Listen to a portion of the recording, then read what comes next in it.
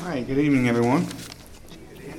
First, let me say what a blessing and privilege it is. I love Sunday evenings. I mean, it's just a great opportunity to, hear all the prayer requests and to hear everyone pray for each other or for other people that many of us have never met. And, I know that you guys know this, but, the opportunity, having the chance to pray is something that is one of the great privileges of the Christian life. Every time that we pray, we have a chance to go before the Lord. We have an audience with God and the opportunity to know that we can speak with Him and that He hears us and that He's attentive to our needs.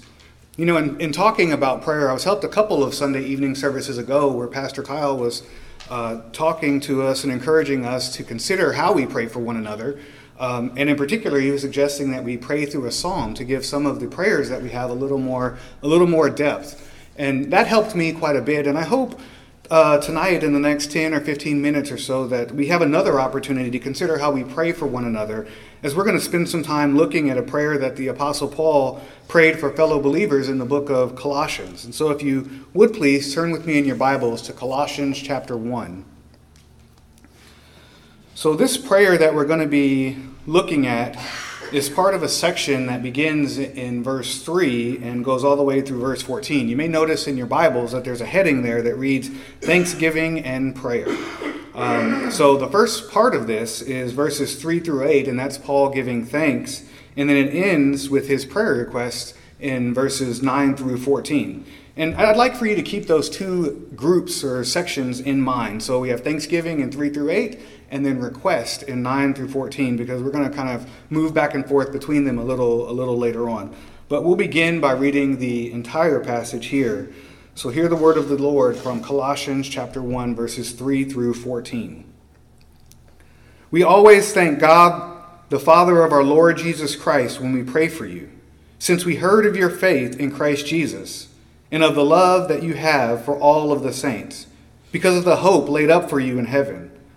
Of this you have heard before in the word of the truth, the gospel which has come to you, as indeed in the whole world it is bearing fruit and increasing, as it also does among you. Since the day you heard it and understood the grace of God in truth, just as you learned it from Epaphras, our beloved fellow servant. He is a faithful minister of Christ on your behalf, and has made known to us your love in the Spirit. And so from the day we heard, we have not ceased to pray for you, asking that you may be filled with the knowledge of His will and all spiritual wisdom and understanding, so as to walk in a manner worthy of the Lord, fully pleasing to Him, bearing fruit in every good work and increasing in the knowledge of God, being strengthened with all power according to His glorious might, for all endurance and patience with joy, giving thanks to the Father who has qualified you to share in the inheritance of the saints in light. He has delivered us from the domain of darkness and transferred us to the kingdom of His beloved Son, in whom we have redemption, the forgiveness of sins. Now, there's a lot of things that we could observe about this particular prayer and the way that the Apostle Paul prays. In this book, we learn later on in chapter 4, verse 3, that Paul wrote this letter while in prison. So his prayer was intercessory. He was praying for believers that he had never seen, he had never met. And then again earlier in chapter 1, verses 3 through 9, we see that Paul was consistent in his prayer for the Colossians. In verse 3, he says, we always thank God. And in verse 9, he says, we have not ceased to pray for you. And so we could go on probably in great depth about intercessory prayer, about consistent prayer, or perhaps about several other observations. But in our time tonight, we want to look particularly at verse 9 and hone in on what his specific request was for the Colossian believers. So in verse 9 he says, and so from the day we heard, we have not ceased to pray for you, asking that you may be filled with the knowledge of His will and all spiritual wisdom and understanding. Now, noticeably absent from his request are many of the usual things that we, and myself included, are prone to consider when we pray for others. So the Apostle Paul doesn't focus on material things or financial situations or even physical health. In his prayer, he's not primarily concerned with comfort. Instead, Paul's primary request and concern here is for the spiritual health and growth of those that he's praying for. So the thrust of Paul's prayer request for the Colossians in verse 9 was in two parts. First, that they would be filled with the knowledge of God's will, And second, that they would live in all spiritual wisdom and understanding. And so when we think about the first part of this, the knowledge of God's will, I think it immediately brings to mind a couple of questions, right? What is God's will? How can we know God's will? These are, I think, obvious questions. And I don't mind sharing that as I was preparing for this and thinking about having the knowledge of God's will or praying for the knowledge of God's will for other believers, that I struggled a little bit to put it together. My first inclination was to go to the entire New Testament and look up everything that the Apostle Paul had said about God's will. So I thought I might look up verses like 1 Thessalonians chapter 4:3, where Paul tells us that it's God's will for believers to live a sanctified life. Or maybe 1 Thessalonians 5:18, where we see it's God's will for believers to give thanks in all circumstances. Or even 1 Timothy 2:4, where we see that God desires all people to be saved and to come to a knowledge of the truth. And he desires for everyone to accept the truth found in Jesus. But as I was going through this, the thought crossed my mind, literally in the middle of going through this, writing all these down, the thought crossed my mind that if the Apostle Paul had really wanted to give the Colossian believers a list, he probably would have. And so I do think it would be fair game and a good exercise to take a look at Paul's prayer here and then to see that he asked for the knowledge of God's will and to try to understand that and to go to look throughout the rest to see what the rest of Scripture has to say about that subject. I think that it's also possible that exercise could cause us to miss a very important part of what Paul is saying right here in this particular section of Scripture. So if we go back and we look at what Paul is saying in the two parts of this passage that we talked about earlier, in verses 3 through 8 where he's giving thanks, and in verses 9 through 14 where he's making his requests, I think interestingly we'll see some repetitions there. So in verse 4 of the first section, the part where he's giving thanks, he says, "Since we heard of your faith in Christ Jesus." And then in verse 9 where he's making his prayer request, "From the day we heard, we have not ceased to pray for you." So basically in the second half of that where he's making his request, he's praying for the faith that he's heard that they already have, the Colossians already have. In verse 6 of the first section, we see Paul giving thanks that the gospel which has come to the Colossians is already increasing and bearing fruit in them and throughout the rest of the world.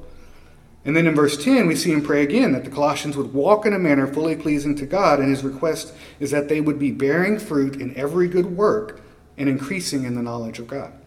And then one more time in verse 6 of the first section where he's giving thanks, we see Paul give thanks and acknowledge that the Colossians had heard the gospel and underline on understood the grace of God and truth. And in verse 9, we've already talked about that he prays that they would be filled with the knowledge of his will and spiritual wisdom and understanding. Now, by way of context, it's important for us to remember that this letter was written in part to combat false teachers that had begun teaching that faith in Christ was not sufficient. Instead, they taught that there was a deeper, a fuller, a more complete knowledge to be had, and that, of course, they had the keys to unlocking all of this knowledge. But I'm convinced that what Paul is driving at here in this prayer is that the Colossians don't need to search for some secret knowledge or a higher knowledge. They don't need to try to listen to or to search out any alternative facts. Instead, Paul is praying, he's been praying without ceasing since the day he heard of their faith, that the Colossian believers would come to a fuller knowledge of what they'd already come to believe. And that fuller knowledge would not be limited to just an academic understanding, but it would instead be an intimate knowledge of God that comes from his word and results in an ability to live a life full of wisdom that's pleasing to God. And, the idea of intimacy in this knowledge is something that Paul didn't just pray for the Colossians. I ran across this passage and I thought it was important just because of the way that he expresses his desire for himself. So listen to what Paul says about himself in Philippians chapter 3, verses 8 through 11. "Indeed, I count everything as lost because of the surpassing worth of knowing Christ Jesus my Lord. For this sake I have suffered the loss of all things and count them as rubbish, in order that I might gain Christ and be found in him, not having a righteousness of my own that comes from the law, but that which comes through faith in Christ, the righteousness from God that depends on faith." And then listen to the intimacy here, the intimacy of the knowledge that he wants. "That I might know him and the power of his resurrection, and may share in his suffering, becoming like him in his death, that by any means possible I may obtain the resurrection from the dead. And you know, this letter was written to the Colossians at some point between AD 60 and 62, somewhere around there. But times really haven't changed all that much. You know, this morning we heard of Daniel, who was confronted with making a choice as a young man about whether to accept the wisdom from Nebuchadnezzar or to hold on to the truth that he had already come to know about God. And much like Daniel or our Colossian brothers and sisters, we are often bombarded with appeals to deeper truths, to new revelations, to supposedly scientific evidence, and to false gospels. And I don't want to discourage us at all from praying for physical needs or financial needs or just the practical things that we need in our lives. The Lord encourages us to bring our requests to Him, and I know that He hears those prayers and He prayers and He honors them. But I do want to encourage us to go deeper in our prayers as well. When we pray for each other, when we pray for others that we haven't even met, I want to encourage us to remember to pray for spiritual growth and for a more complete knowledge of the truths that we've already come to believe. You know, do we really understand how much God loves sinners? Pray that we would increase in our knowledge of God's love. You know, I know that we all thank God before meals, but pray that we would increase in our knowledge of what it means to be truly thankful. As Christians, we all want to please the Lord, but pray that we would increase in our grasp of what it means to be obedient and to live a sanctified life. Pray like Paul prayed, that we would have a full grasp of God's will, and that as we grow in our understanding, we would lead lives that are increasingly more pleasing to the Lord. You know, our time is escaping us here, and in closing, you know, when we pray for our brothers and sisters, when we pray that they would be filled with the knowledge of His will, pray that our hearts would be aligned to Christ and that we would look to Him.